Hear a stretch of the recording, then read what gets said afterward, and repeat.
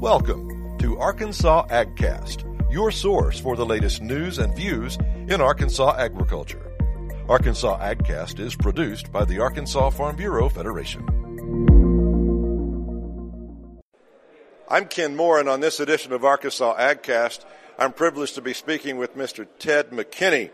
And he is the Undersecretary for Trade and Foreign Agricultural Affairs for the U.S. Department of Agriculture. He is our keynote speaker at the Arkansas Farm Bureau Annual Convention today. And Mr. McKinney, it's great to have you here in Arkansas at our convention, and thank you for giving us just a few minutes of your time. First of all, because trade is such an important and timely topic right now for all farmers and ranchers in the United States, because of the ongoing tariff war, if you will, the dispute with China, what's your message for American farmers and ranchers? This has been ongoing for some time. What do you think we see? Is there any resolution in 2019? Sure. Well, I hope so. I think the first thing I'd say is thank you for your showing patience. The President does have their back. I hope that's been demonstrated through the mitigation program, through the tough stances he's been taking to get trade right, if I can say it that way. So I want to start with saying thank you to Farm Bureau members and farmers and ranchers across the state for their patience. The second thing, and it's ironic that we're having this meeting here now, is we're on the cusp of the G20 conference in Buenos Aires, Argentina. I so hope, and many others do, that we can see President Trump come together with President Xi Jinping of China to start to bring to a slow halt, maybe a fast halt, these issues involving trade, particularly with China. The reason it's taken so long is we just haven't seen our friends in China tell us with any conviction they're going to quit stealing our stuff and they're going to quit forcing our companies into forced technology transfer. Those are bright lines in the sand, and so I'm hopeful that here, the third or fourth time we've met, we'll get some resolution. If that can happen, I think we can start to see our way forward to some resolution. But we got to cross that bridge, and we got to get our friends in China to tell us that first. We've just harvested a record soybean crop this year. U.S. soybean growers know how to produce record-breaking yields, and have record-breaking yields, but they've got to be able to sell it. They don't have enough storage capacity. Exports are key. What's your message for them? Wow, that's a tough one.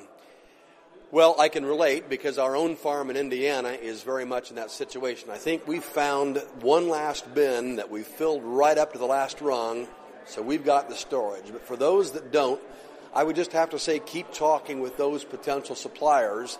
Meanwhile, I'm going to keep working on getting product moved as best as we can.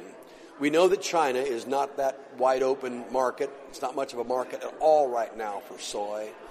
But we've met with a number of other countries. I'm now 350,000 miles in, 21 country visits in the last 14 months.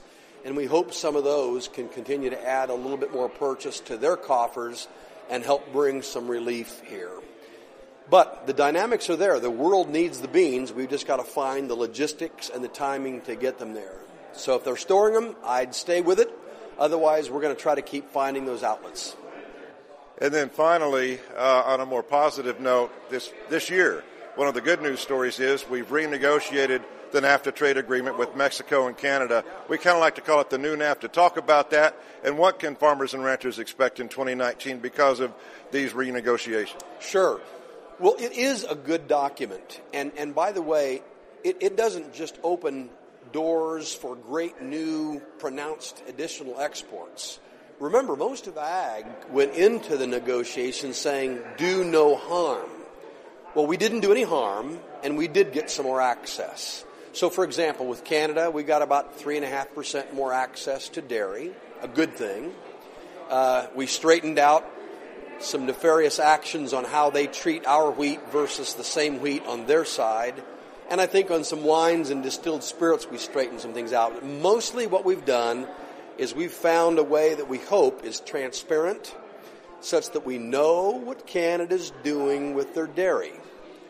Because they created this Class 7 milk system, kept profitable products and sold them in Canada, and dumped dry milk powder and butter on the world market at half, 2/3 the global price. Not fair.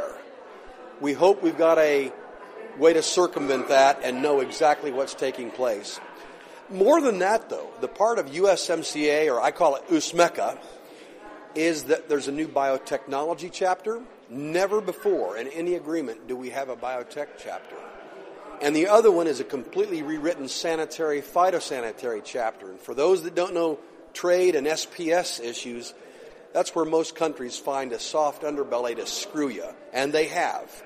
So the fact that we've got a new set of language that we can use when we go negotiate with Japan or all the other countries, very positive. Encouraging news there. And we've been speaking with Mr. Ted McKinney, the Undersecretary for Trade and Foreign Agricultural Affairs with the USDA here at the Arkansas Farm Bureau Annual Convention.